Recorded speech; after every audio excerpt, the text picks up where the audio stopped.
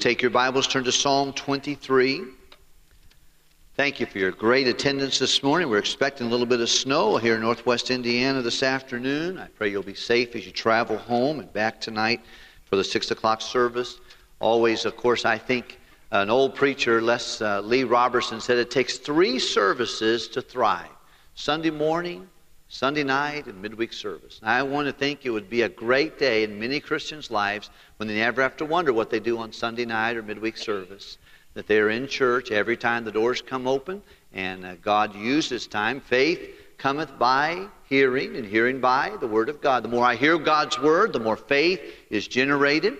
The Bible tells us that forsake not the assembling of yourselves together. And I realize not everybody can. There are some limitations to church attendance.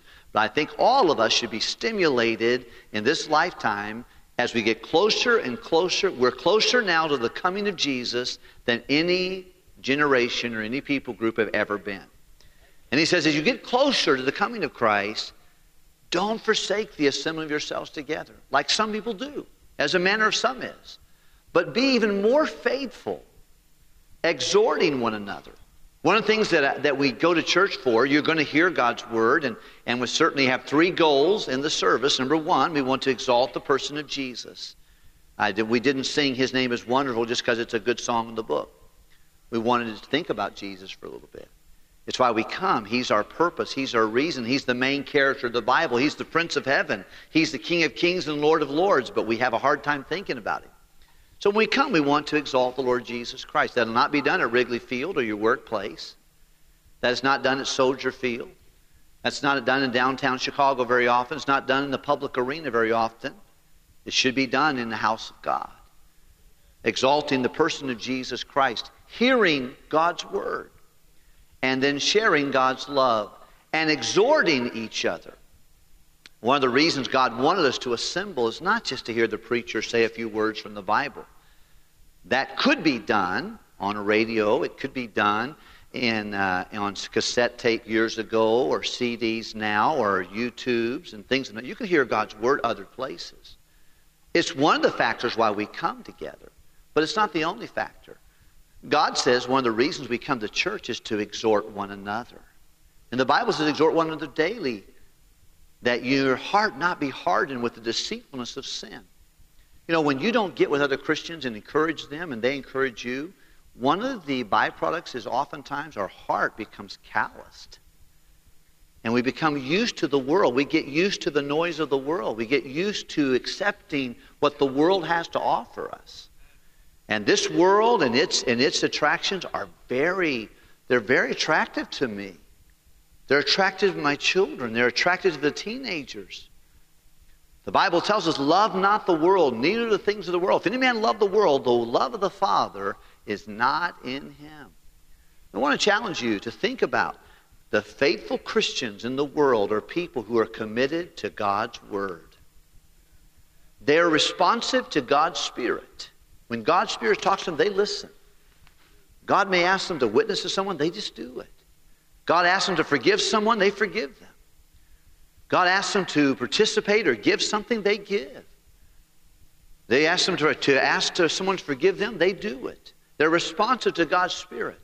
When God speaks to them, they speak back to Him in words of confession and repentance, acknowledgement. But another thing that good Christians are, they're not only committed to the Word of God, they're responsive to the Spirit of God, but they're involved in the church of God. And God's church is important. It's important for all of us.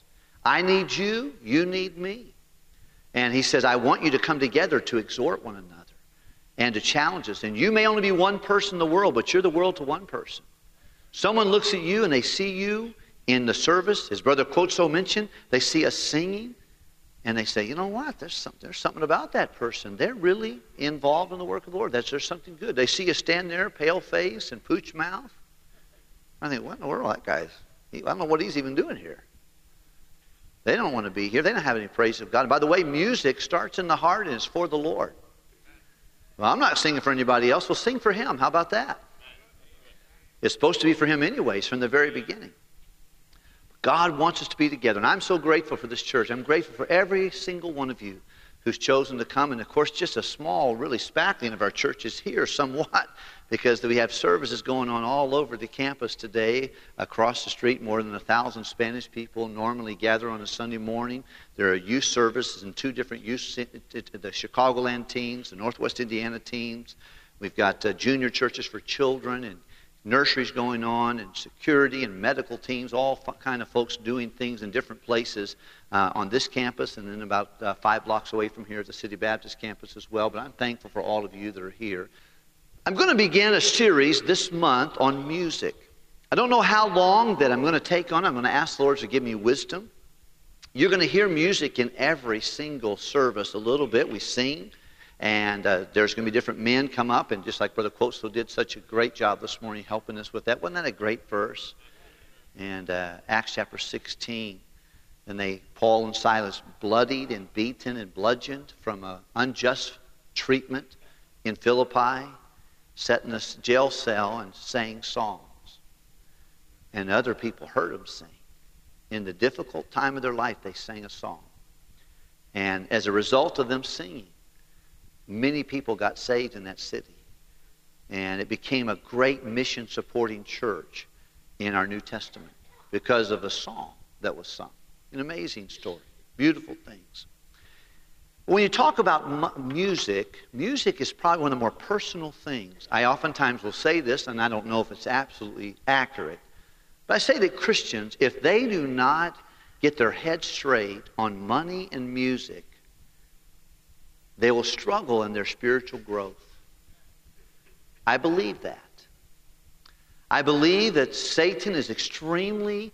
the Bible tells you can't serve God and mammon or finances. Materialism and the Lord will always be a fight with us. All of us have already thought about money today already. And it's just part of our nature. I've talked about it here in church with our offering, but even before that, you thought about money this morning, and I did too. It happens to us every day. Because money is very personal. Where a man's treasure is, there his heart will be also. But also, music is extremely personal. Most Christians believe if I like it, God likes it, it's okay. If I like it, then it's good. You know, music is God's music. It doesn't start that way. Music is a heart matter, and it should be for the Lord. People say, well, no, I like jazz, and I like this, and I like salsa, or I like rap, or I like rock, or I like soft rock, or I like country western, I like bluegrass, I like Christian, I like CCM. And you know, the truth of the matter is, it doesn't really matter what you like, or what I like. But it's very, very sensitive. This morning we have a whole room full of people that have different preferences. And I'm only a pastor of one church. And I can't tell you exactly what you're supposed to like and what I'm supposed to like. And it's really not my job. My job is to tell you what the Bible says. And look at it from a biblical perspective and see what God says. You know, there's so many things that the Bible teaches. In our passage of Scripture this morning, Psalm 23, it was read yesterday at Brother McMahon's funeral. It may be your favorite passage of Scripture. But I want to point out something important here. Let's go ahead and read it together. You can remain seated, but let's look at it together. I think we can read it from start to finish. Some of you won't even need your Bible, and that's fine. It's Psalm 23, and it's a famous psalm. And let's read it together. Can we please? The Lord is my shepherd. He maketh me to lie down in green pastures. He leadeth me beside still waters. For his name's sake. Yea, though I walk through the valley of the shadow of death, I will fear no evil. Thy rod and thy staff, they comfort me. Thou preparest a table before me in the presence of mine enemy. Surely goodness and mercy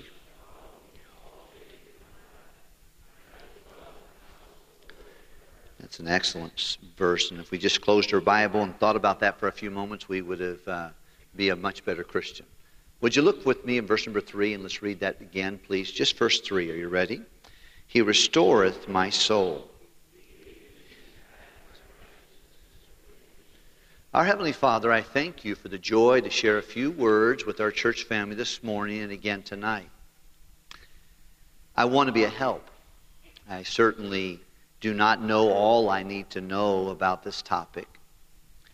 But I do know how I should look at it, how I should consider it, what my thought process should be as I evaluate, should I listen to that? Should I play that? Should I accept that or not in the area of music? I pray you please help me. I know it's so sensitive that no doubt there are lots of opinions in this room. And throughout this week, there's some folks who are trying to learn because they have just come to know Jesus in the last few weeks and months and years. And they're trying to evaluate in their heart, what is it that should change in my music? There's others of us, we've been saved for a long time. But we're now drifting back into that place where we shouldn't be. We become more worldly. Even though we're saved and been forgiven of our sin, we're listening to things now that we should not listen to. You know it, we know it. But we're almost past even conviction about it.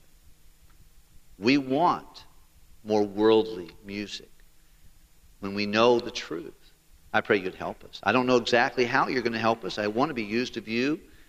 I'm a little bit nervous and a little bit confused on exactly what you want to accomplish through this whole thing, but I want to please you, and I pray that you would help us in Jesus' name. Amen. Our theme is the righteousness of God.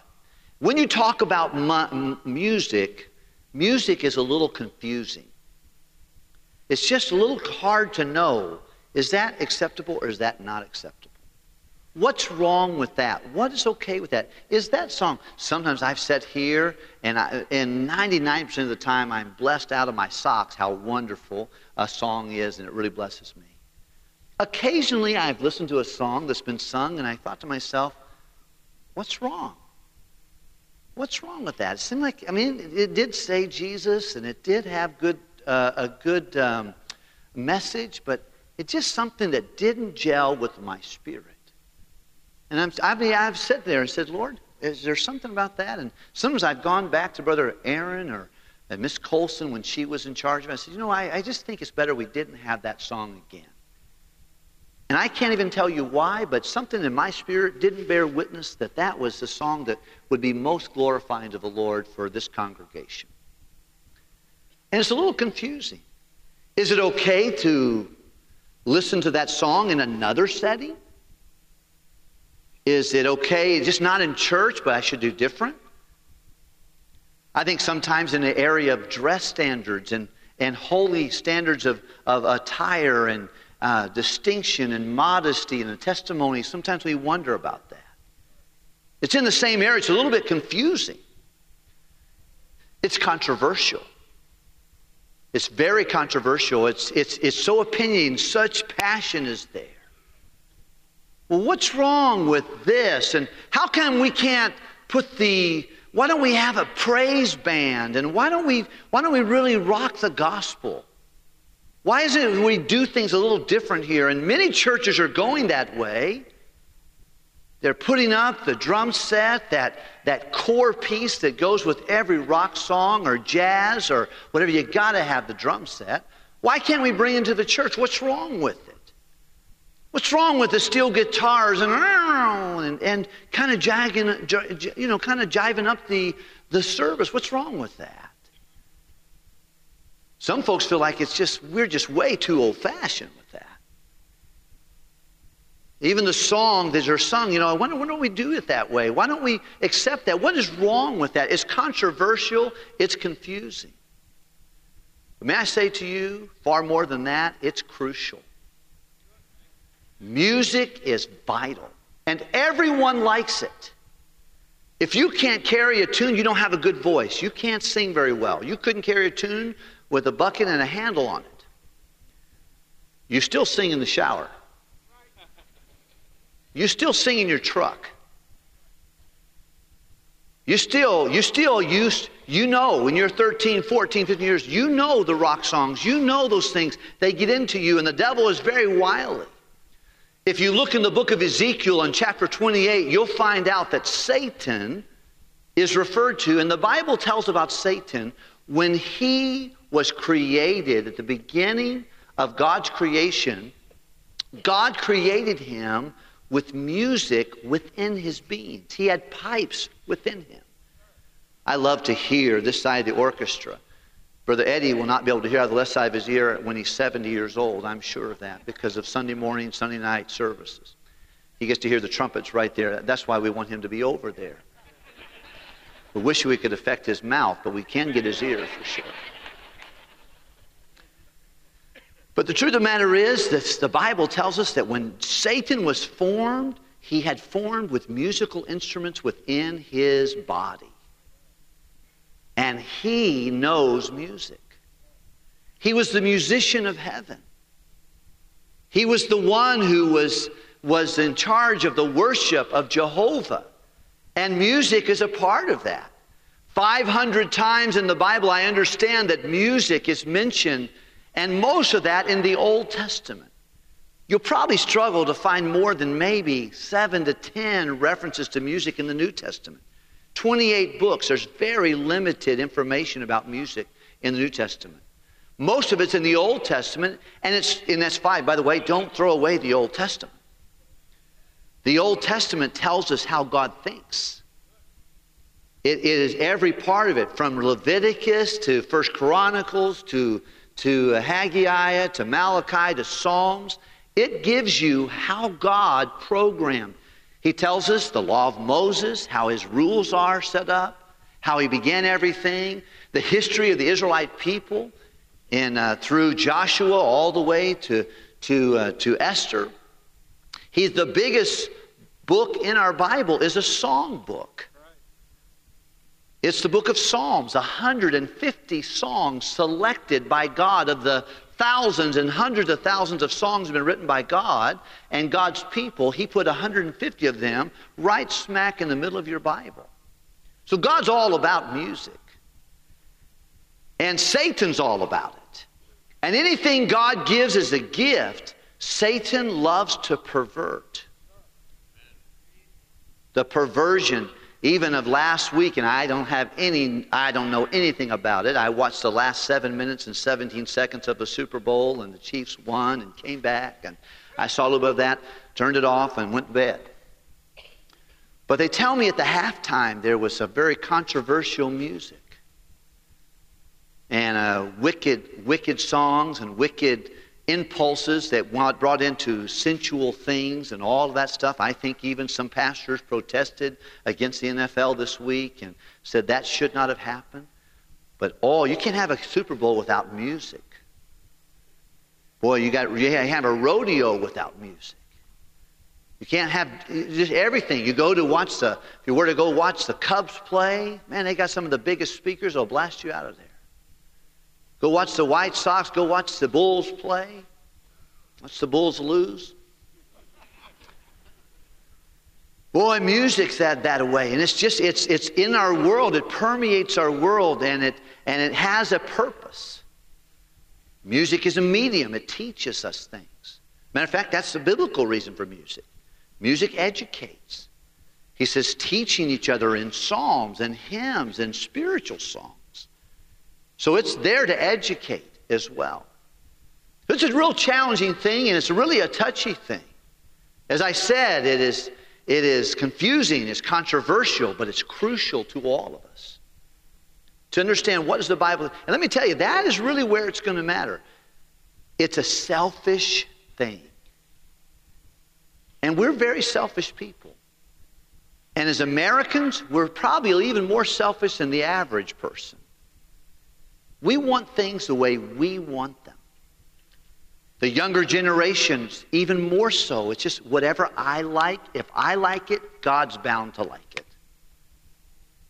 God doesn't care what I wear. He looks on the inside. He looks on the outside too.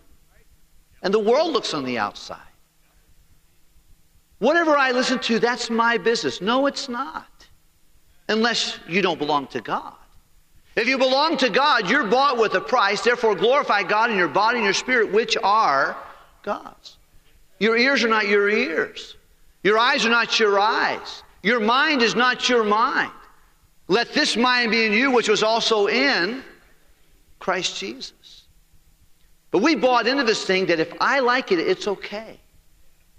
If it only affects me, it's okay. We think of, well, you know, it doesn't affect anybody else. You know, everything you do, the Bible tells us very clearly in Romans chapter 14 that no man liveth to himself and no man dieth to himself. You don't live on an island. You're not an island that only connected you. How you conduct yourself, what you wear, what you listen to. And by the way, you can usually tell someone who listens to punk rock. Do you know why? It's all over them. You can tell someone oftentimes who loves country western. Their lifestyle tells it. Baby's got her blue jeans on. It's through them. You can tell someone who's into gothic rock. You know how? Because their whole lifestyle goes at. You know what? You can tell someone who loves Jesus. You can watch them sing in church, and you can probably say, you know what? We don't sing for each other. But it's part of the exhortation process. Because music will play out in that. In Psalms 23 is one reference to righteousness in our Bible. There are many references to righteousness in the Bible. I think someone counted them and told me that there are 490 references. If I'm wrong, please forgive me. I'll maybe look at that myself and find out how many references there are. But the Bible says, He restoreth my soul. He leadeth me in the paths of righteousness. Why? Why does He want me to live in a right life? And righteousness means something that is right in God's opinion. Not if you like it, not if I like it. We can argue till the cows come home if something's good or not good. There's a way that seemeth right unto a man, but the end thereof are the ways of, as for God, His way is perfect. God He has an opinion about every matter in your life. And He's given us His opinion in His Word, either in precepts, thus saith the Lord. I don't have to wonder if I should steal. I don't have to wonder, I wonder if I should lie on this situation. No. Because the Bible says, thou shalt not bear false witness.